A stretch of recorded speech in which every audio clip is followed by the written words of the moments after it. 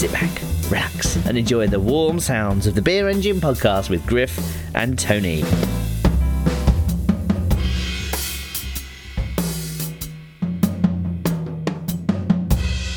Hey, what's up, everyone? Welcome to another magical quarantine episode of the Beer Engine podcast.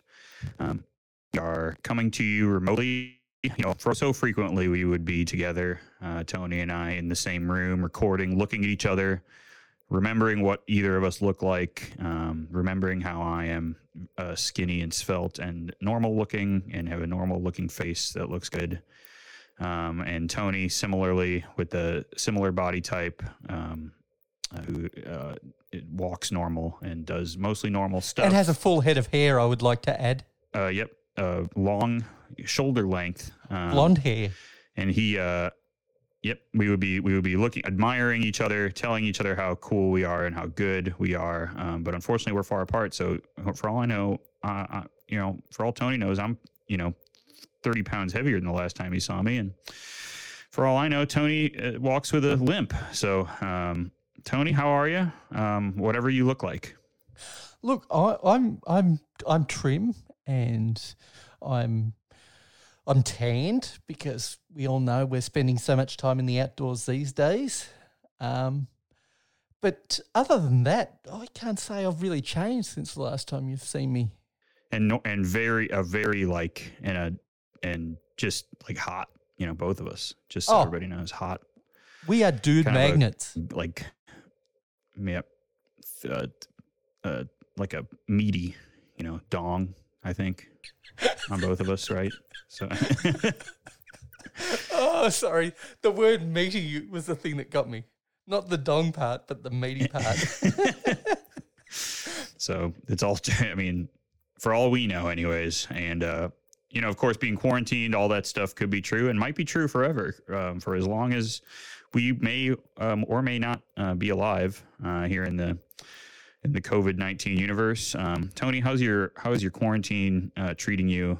And maybe we can, and tell it in just as true of statements as we were all just using. It's delightful. I have a full day. I have no issues with boredom. I have a huge queue on Netflix of quality shows. And all the other streaming platforms. And, of course, sport channels are packed full of sport, but in the 4:3 format rather than the widescreen format, which is great to watch. Nothing like watching college basketballers from 20 years ago who never made the NBA and you've forgotten about 12 months after they finished. But aside from that, no, I'm doing well and keeping busy and moving this show forward. By the time we release this one, we should have 3 or 4 shows in the feed and people will be tuning in for the first time. So we won't just be talking to the ether. We'll be talking to 2, 3, 4 people, we hope. Yeah, it's true. I am confident we'll be reaching 3 or 4 people. Absolutely. So everybody's asking, I know all 3 or 4 people they're, it's September or whatever, wherever they are. It won't be that late. But they're saying, what was that show that everybody liked on Netflix with that one guy who did that one thing? And I know what they mean. They are thinking about the show Nailed It. And what do you think about that show, Tony? And that's not a guy, and I couldn't come up with a different show. So did you want my opinions on give me your thoughts on Nailed It, Tony? I think the first 2 seasons were delightful. I think every season since then has been going downhill and is fast headed towards a Food Network show. That's a reasonable, yeah. How much of that can you really survive through? How much failure can you watch in a given period? So the new season of that just dropped, so I will be watching that actually. But the issue I had is in the first 2 seasons, the contestants were kind of earnest in how bad they were. Now I feel like every single person, every single contestant on that show is sort of putting on how awful they are, and either really aren't that awful or just doing a bit. It's the problem with Worst Cooks for a while, right? So Worst Cooks kind of started off, it felt like more kind of clueless people. And then everyone was trying to do a gag of like how shitty of a cook they were. So they're just like tossing in chocolate chips into spaghetti bolognese or whatever, you know? So you're kind of loony. One of my favorite Nailed It people that I want to bring up is this retired cop. And don't tell me how much I like cops, Ryan. You don't have to do that to me. But this retired cop who he just refused to use a recipe. He was out on recipes. He just looked at it. Cake. He would not use a cake recipe. He looked at it and he said, well, it has to be some kind of liquid with flour in it. So he just kind of mushed together a liquid with flour and sugar and milk or whatever, and threw it in the oven. And then he's like, well, I'll just kind of make it how it looks. So he just like finding, you know, little letters and painting designs on there. And it was horrible. And he was an idiot and a lunatic. And he was one of my favorite contestants ever. I don't know if you ever saw that one, Tony. I probably did. They all sort of merged together in a... They run together, yeah. In a sort of a hazy dream of Jacques Torres, Nicole Byers, and a bunch of like Kelly from the Valley types. Yeah. When he lost weight, that was crazy, wasn't it? When Jacques like dropped 40 pounds. That was wild. I always find that really odd when people go through that, whether it be chefs or whether it be celebrities. Like, have you got your head around El Roker yet? El Roker? I actually haven't thought about El Roker for a long time until you mentioned that. You know, I think about this a lot, is that I see somebody lose that much weight, and my first impression is not, oh, good for them. My first impression is they're dying. They have cancer or something happened really bad to them that I just can't ever assume the best option, which is, you know what? Good on Al for going out there and getting healthy. It's damn, what happened to my, you know, because I had a buddy whose mom was probably like 250, you know, bigger lady. And she came, and then like 3 years later, maybe at his wedding or something like that I was at, and she was skinny, you know, lost 100 pounds at least. And I'm like, oh my God, is Matt's mom okay? Is everything okay? You know, and I'm like hushed tones asking my friends, like, did something happen? You know, and, you know, oh, she's just like, you know, working out and getting strong and getting healthy. And, you know, I'm like, oh, well, why would you do that? You know, like, just assuming people are fucked up. Like I don't know. That's certainly a bad instinct, I would say. So I wouldn't recommend anyone else pick that up. But yeah, I saw Jacques, and both me and Kelly looked at each other and said, like, uh-oh, is Jacques sick or something? Is he all right? You know, and he was literally better than he'd probably been in a decade, you know, at least. And I'm just assuming he's dying. So bad approach by me. Well, speaking of people are dying and Netflix, Tony, we are going to have to do it. We're going to have to tell each other about Tiger King. So Tony, did you watch Tiger King? I guess is my first question. It is in my queue. I have not yet watched it. I am familiar with one of the central characters, but I have not, as of right now, watched it, and it has been out for a full week at this point. Not having seen it, I would like you to tell me which of the central characters you're familiar with. The dude with the mullet and the mustache. Joe the Tiger King. Yeah. Okay. Yep. I think he's been on a Louis Theroux documentary, and that's where I know him from. There was a podcast about him. Apparently, I was scrolling through Twitter facts or like some tweets from some fellow who recorded a podcast, and I was very fascinated by all the kind of histories of all these people. Well, Tony, I guess on next week's show we'll have to get your recap of that, because I rarely watch kind of the you know, the show du jour, I suppose, because especially right now, because you look at the top 10 on Netflix, and most of it is like, you know, Epidemic 2020. You know, it's like these fiction shows about everybody dying. And I am not in a mood to engage with the sadness. Just not happening, you know. So I just want you to shovel me some garbage, I'm the dump, shovel that trash right into me. That's what I want right now. I don't want to think. So I've been watching, and you can kind of vote on these if you've seen any of them. Have you watched Love is Blind? I will not be watching Love is Blind. Oh, that is one come show on. I will be avoiding. No, man, I'm gonna have to have Brian on because we know he's watched it and maybe kind of and thought about it in the way that I think about it, which is what's going on with these people. Like, I need to know more.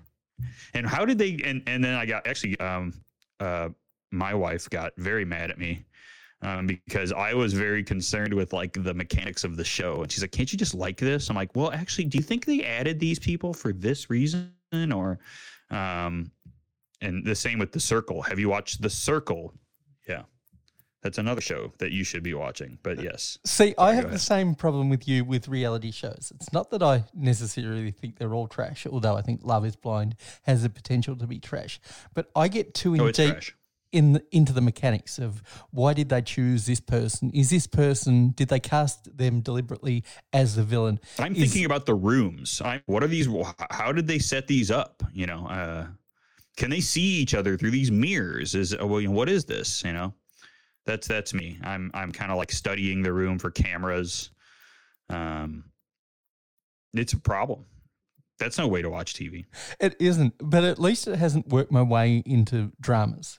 For reality TV, I know it's fake, and I like looking at the mechanics of sort of the fakeness of it all. But it hasn't affected my ability to watch fictional shows. But for reality shows, it certainly has, because the formula is just so standard. It's more formulaic than most scripted shows, in the fact that we always have a villain, a surprise villain, an underdog, a joker, and the conflict always plays out between the same parties. Well, Tony, we know the tweet, "My life a movie," that's how it is. That's real life. My life a movie. My life a movie at the moment would just be me day drinking, because what else are you going to do in these times? Let's talk about my day drinking. And yours for that matter. So it's Wednesday here. It's Thursday for you. Doesn't matter. Of course.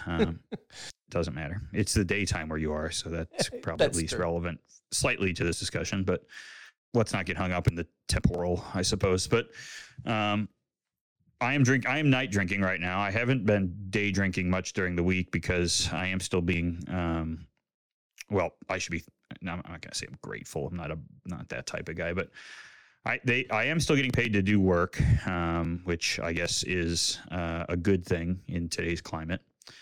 I haven't been day drinking during the week, but I have been breaking out some new day drinking themes, Tony. You're doing themed days. I am a fellow who has a backup of beer. I have lots of it. It's a lot of stout, a lot of very large stouts, alcohol wise, and bottle wise, frankly, for two people anyways. Many of them with lots of adjuncts that are kind of hard to, have at the end of the night.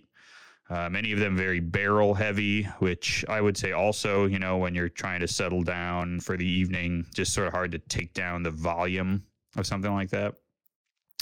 So we've been having some stout Saturdays, Tony, and you can kind of take a 25-ounce bomber of stout, your champagne bottle size of a nice big barrel stout, or one of my favorites recently, a stout with, say, like walnuts and coconut or something in it, which I know sounds tacky, but it is good. And you can spend like 4 or 5 hours drinking that, just kind of sipping on it all day. And that's been my day drinking situation lately is Saturday, around 12:30 or 1, crack that thing open and it'll last you till supper time. Start to cook supper, So that's my, sort of the new themed day drinking. Tony, you going to get in on that with us, or? I shouldn't I? I've got a couple of bottles of Bourbon County, but I can certainly order some in, and I may do stout Saturday/Sunday for me. But my day drinking has been of a weekend, of course, because I don't want to become an alcoholic, so much like you. I hadn't actually thought about theming it, but it has been heavy towards sours, just making use of the last of the good weather here in Australia. It's turned to shit today, so that's probably an end of most of my sour drinking. Nothing crazy, just your standard sort of either fruit sours or really sort of straight ahead sours like Berliner Weiss, Gozes, that sort of stuff. I really find is a good afternoon day drink. They're beverage. great. They're amazing. So I want to tell you about a beer. I actually have it right here. I'm not going to open it, but I'm going to talk about this real quick. This is a beer I got from a shipping. I have I think I might have mentioned this on our last episode or one of our previous episodes. Again, I'm getting hung up in the temporal of the show, which doesn't matter. But this is a beer that I got from the internet. It is called Key Lime Pie. Pie with pie as in the number. Okay, yep, gotcha. And it has 22 key lime pies for every 7 barrels of beer. So do that math if that's funny, kind of funny. Gotcha. Yeah. Me and my wife drank one of these on Sunday, and this shit was fucking wild, man. It was like hazy, creamy type situation going on. Had a clear like graham cracker flavor and like a sweet lime but tart lime, key lime taste, I guess. It was really, really good. And extremely drinkable for what it should have been. I thought it was going to be like too sweet or something, or too tart, which a lot of these are. But this stuff was insane, and I really, really liked it. So Westbrook Key Lime Pie, you see that around, gang who are here in the States. I bought it on Tavour, which is a sort of an online site. They're not paying me for these promos, but give it a look, man. This Westbrook stuff is wild. But anyways, the sour scene has been popular here as well too. Maybe Sour Sunday. Maybe that's something we should start, huh? That is definitely something we should start. Now, what's your expectation going into what I would consider almost a stunt beer, or at least in the way it's named and described? Are you jaded coming into these beers at this point? Are you expecting to be just sort of they're okay, or the vast majority? Entirely dependent on the brewery. Okay. 100% dependent on who the brewer is. So this one that I was talking about, I expected to at least be competent because Westbrook is, one of the best breweries in the country. If that beer came out, say from, and I think it did. So I think if, say one of my local breweries, I'm not going to name them. That's not nice. But there's a local brewery that makes a key lime pie type beer. It might have been like a fruited IPA or something. And it was absolutely not only bad in the way that it was a stunt, but bad in the way that it wasn't even good beer making. Sort of the core, the problem a lot with these gimmick beers is that I think they actually fail at the first part of the making a competent beer. You know what I mean? Like, I think to do a key lime pie beer well, you have to make a competent Berliner or Gosa, right? Some sort of kettle soured type beer. And then you can use that as a palette for yourself to add, your funny flavors or whatever, But if you can't get the first part right, then boy, I wouldn't start fucking around with it until it's good, because that ain't gonna work. That's mostly where I'm at. I think you're right there with the recipe formulation. So get your base down right, get a good solid Goza, or at least have an idea of what that is. Get that portion of it right, and then just shade around that box. Make adjustments on that base to suit the ingredient that you're going to put into it. I just checked out Westbrook and some of their beers, and like their first beer on their website, just in whichever way they popped it up, hazy IPA, okay, not surprising. But their second, a Helles, Now that shows What me. was it? The Low and Slow Hellas? Yeah. Yep. Dude, that is so good. I had that. I am often in South Carolina for work. I don't know if I've mentioned that before, but Westbrook's in South Carolina. It's not really anywhere near where I am going in South Carolina because I'm more in the Greenville area. But a lot of their beer pops up, and I've bought cans of that Low and Slow. They did a Low and Slow Hellas, and I think they did a Pils, like a German Pils or something Yeah. also. CHS And both of those pills? were absolute crazy. Yeah. That's the one. Absolute money. Those beers are awesome. And I just think that shows that the brewery itself has got their priorities right when those are two of the most sort of front and central beers. I think if you've got a good core beer that you are proud of and you are displaying, then your more stunt style beers really make sense. Well, their Gosa is one of the best, recognized as one of the best in the country, at least. Just their kind of core base flagship Gosa. They have a bunch of nice flagship beers. Actually, they have some nice, like more. I wouldn't say West Coast, but the translucent IPAs, I guess I would say. And they make that nice Gosa, and they pump out some other nice flagships too. And then they make some stunts, right? So they have like a Lassie, not the dog, Lassie Gosa type thing, like a mango Lassie. The only issue I have there is what are they doing as far as like mimicking the yogurt point of view? Are they just doing that with acid, or are they adding lactose in? Which it's lactose, yeah. I'm sure they're throwing lactose into those, yeah. I had a yogurt beer recently, by the way. It was is it Yakult? What is that shit called? Is that Yakult, the biodynamic drink in the little, really little, like 2-ounce plastic bottles. Yeah, a brewery local here. It's a really great one too. I miss going there because I used to go there a lot. A place called Mars. They made it was called Yakult, and it was a strawberry Yakult inspired beer, and it had some kind of yogurt, lactobacillus and lactose component to it, and it was really good too. Those guys are great. I love that brewery. Everything is like a crazy kind of small batch kind of cook up. That again makes sense though as a beer. Like the Yakult as a souring agent makes complete sense to me. As a former home brewer, like that's just another way of getting that sour fermentation happening. No, that makes sense. Yeah. Well, I think that's not unusual too. I think using yogurt to even, revive yeast in some worlds is not a totally insane thing to do. I did get some, speaking of kind of sort of unusual beers, I did get some beer shipped to me today, impulsively. Have you been doing any of that, Tony? You getting anything shipped to you, or are you pretty much having to go somewhere to obtain beers? Or I have been going to obtain beers, but I think as this thing is dragging on longer, I will just talk about it for a moment.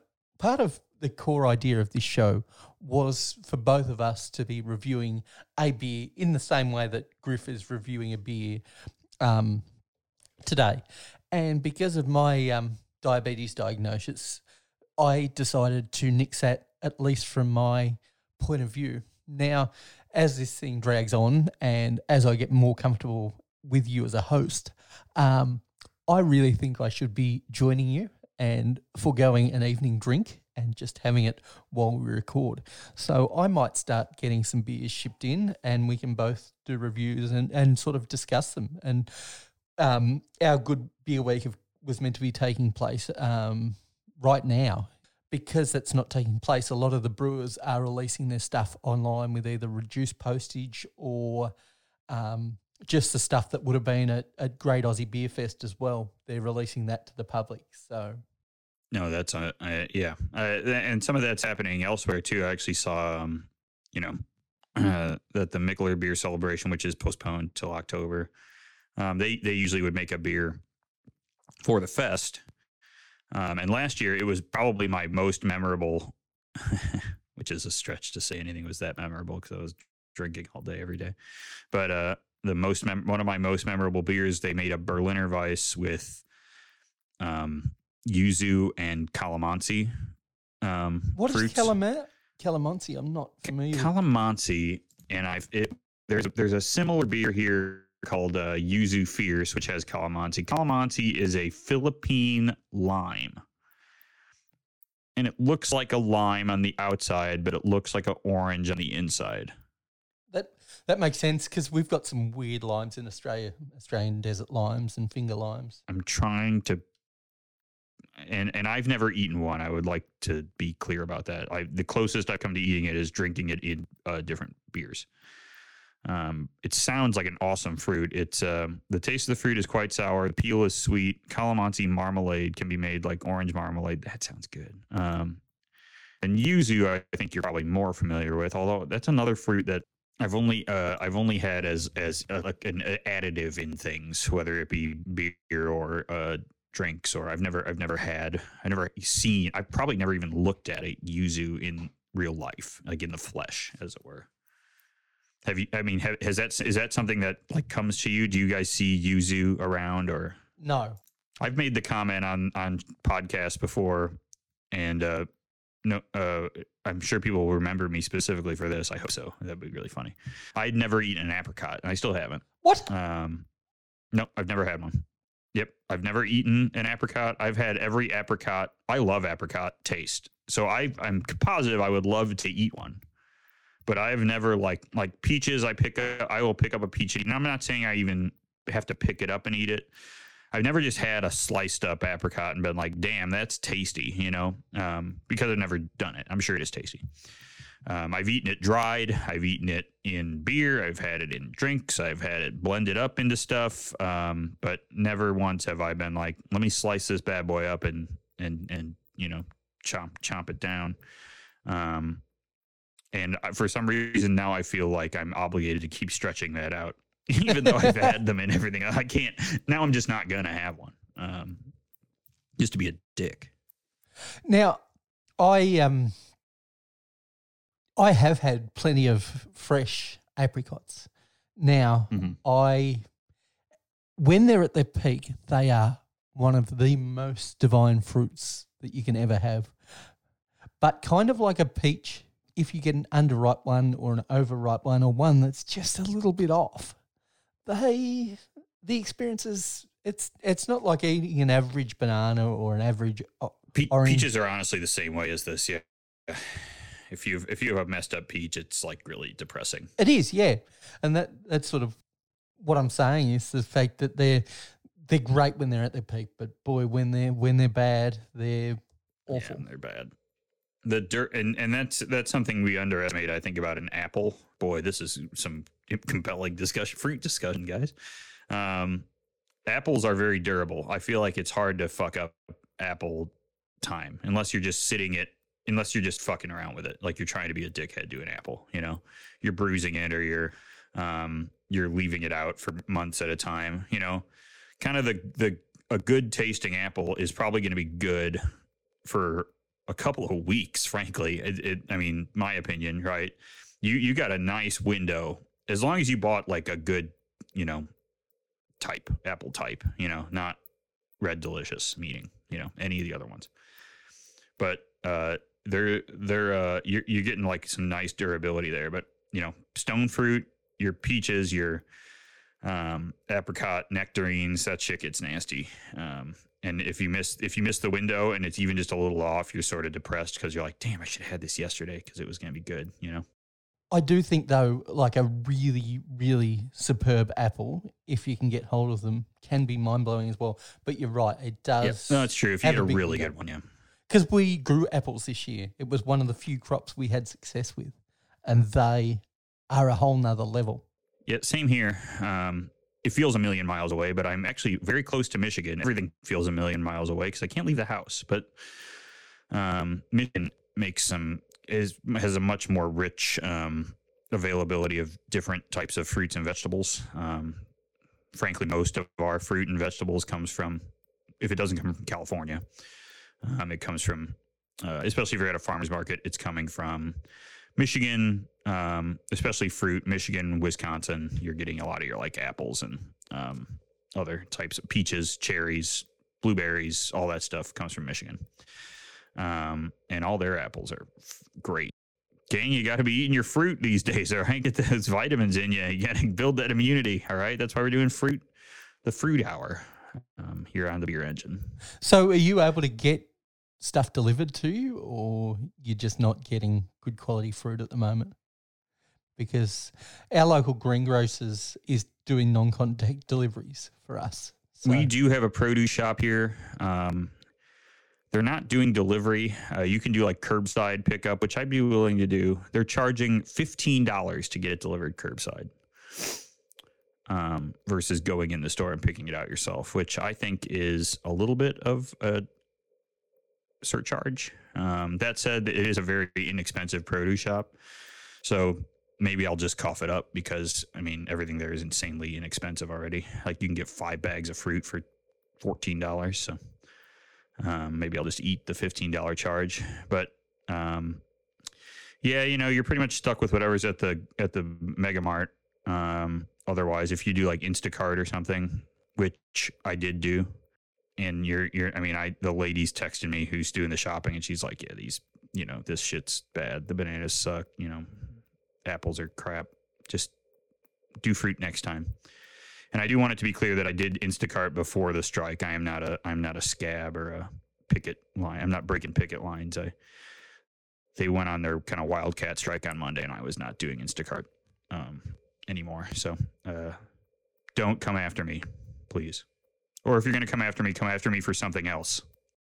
It's a tough position to be in, because for people like you and I that need to self-isolate, how do we strike that balance between supporting workers, because we're both supporting the workers, and also keeping ourselves safe?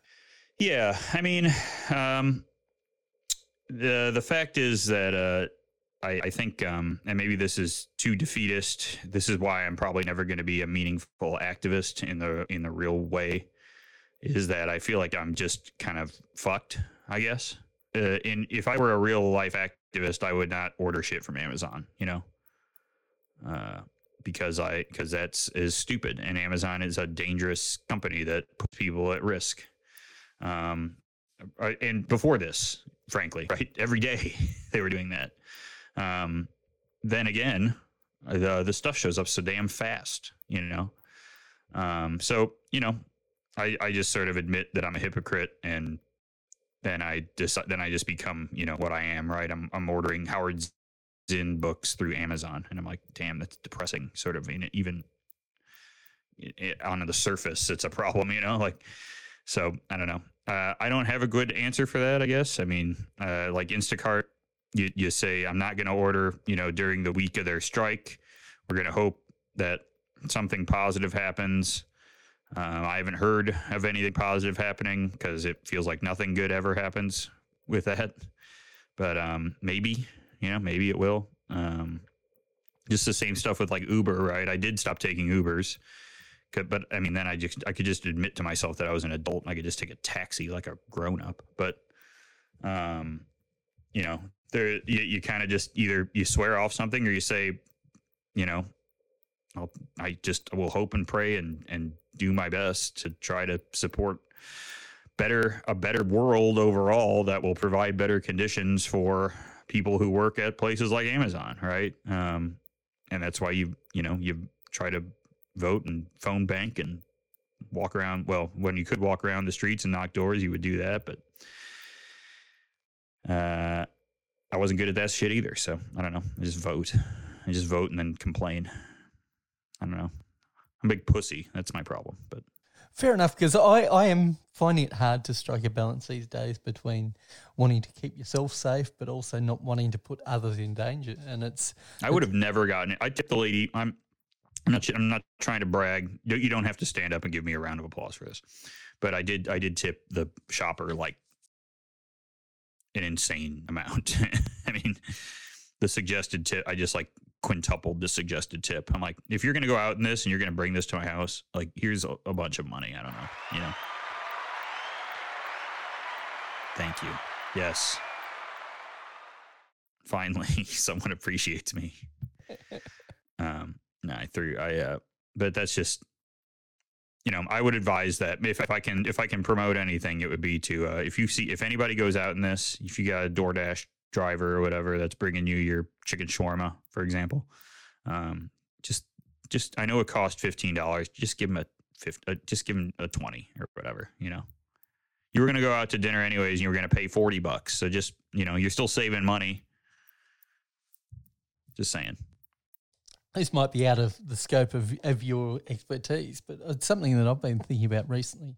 And it's not a look on the bright side kind of question, but how do you think it will change the retail landscape going forward for restaurants and for local businesses? Because, I'm in a small town of 5,000 people, but a lot of retail has moved online, whether it be clothing stores, not setting up full stores, but through their Facebook page, allowing people to buy goods. And as I said, the greengrocers are now doing deliveries. And all of the local pubs and clubs are doing meals where they can deliver or do no contact pickups from their premises.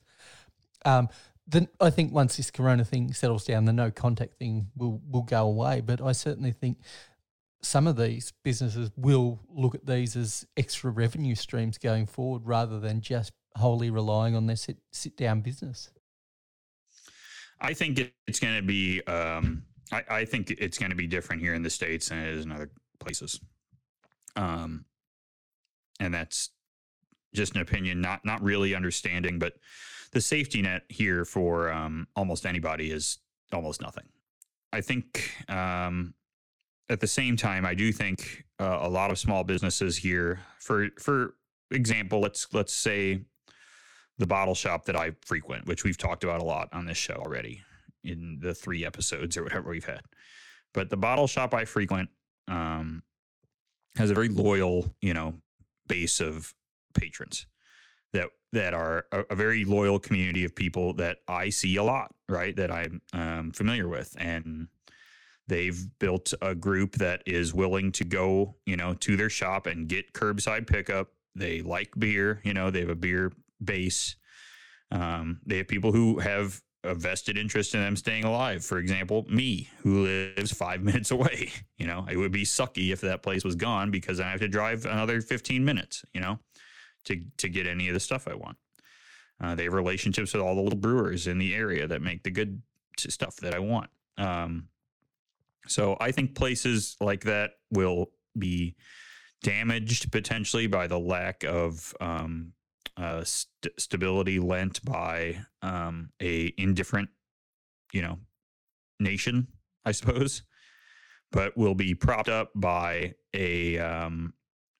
I do think there's some, maybe, and this is probably true in other countries too. It's not just an American thing, but I do think there is a hyper loyalist thing going on with the U.S. that's probably a little bit got to do with sort of our nature, where people will just make sure that they can, they just go to the place where they go. You know what I mean? I didn't all of a sudden switch to Binny's just because they do Instacart. I was like, well, as long as I can back my car into the door pretty much and they just bring it into my car, what's the difference? I still have to Clorox wipe everything. It doesn't matter. You know what I mean? I think as long as so I think as long as as these companies have built, these businesses have built up some kind of fan base, they're going to have a chance. If they started at the wrong time or sort of never caught on or weren't offering something that is particularly prevalent. For example, I have some friends who run a business that has a very niche clothing brand, and they pretty much make their year at 2 big events during the year.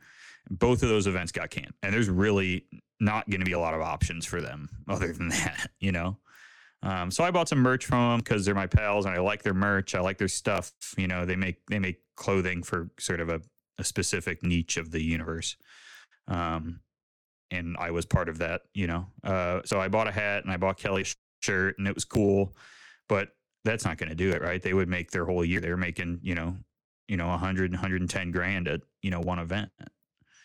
just unloading, gear, and they're not going to be able to replicate that with online sales. So for places like that sort of have narrow fan bases, I think it's going to be trickier. And I think same with restaurants, right? If you have sort of a narrow type of level of support with kind of a specific either type of food or maybe it's ethnic food or something like that a handful of people love and support to the death, it might not be enough. You know what I mean? Some of the restaurants and food businesses around here have chosen not to stay open. Either Same here.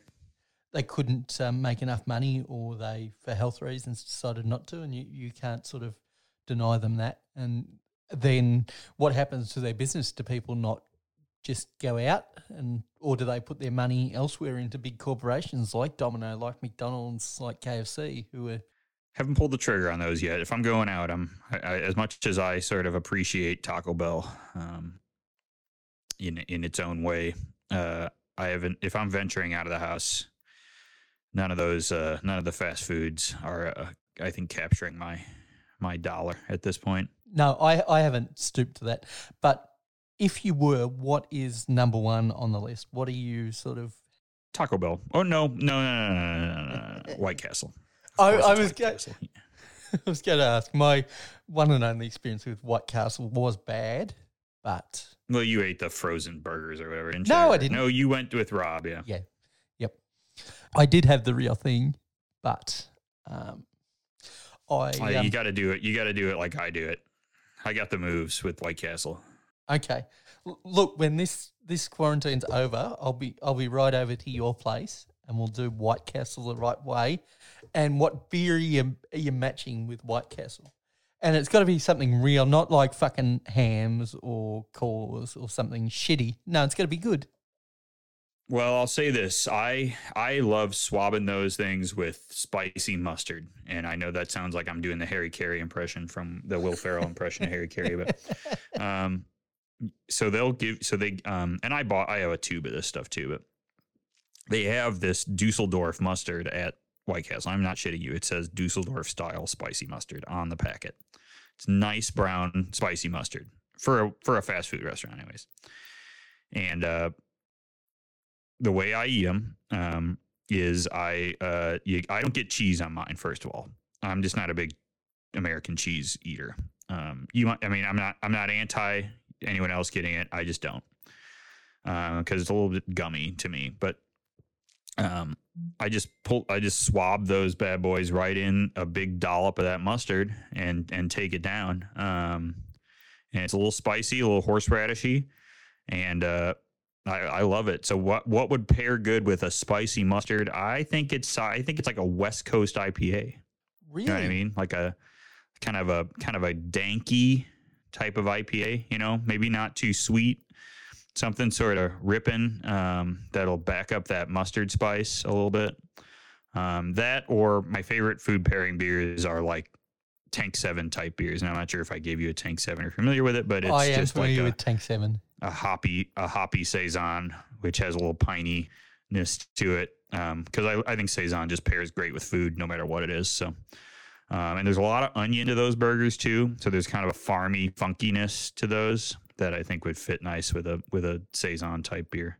But those would be my that'd be my move. Either if you got sort of a translucent type, in the mode of a Stone or a, hey, Pliny the Elder, man, with your White Castles, why not? Or Two Hearted, frankly, Two Hearted would be great. And or a Saison, like a Tank 7 type beer. Yeah. Yeah, I like the idea of a Saison, especially something slightly on the hoppier side. I like that sort of dryness against the fattiness or sliminess of White Castle. Damn, you're making me want White Castle, I gotta say. I'm sorry. I just ate.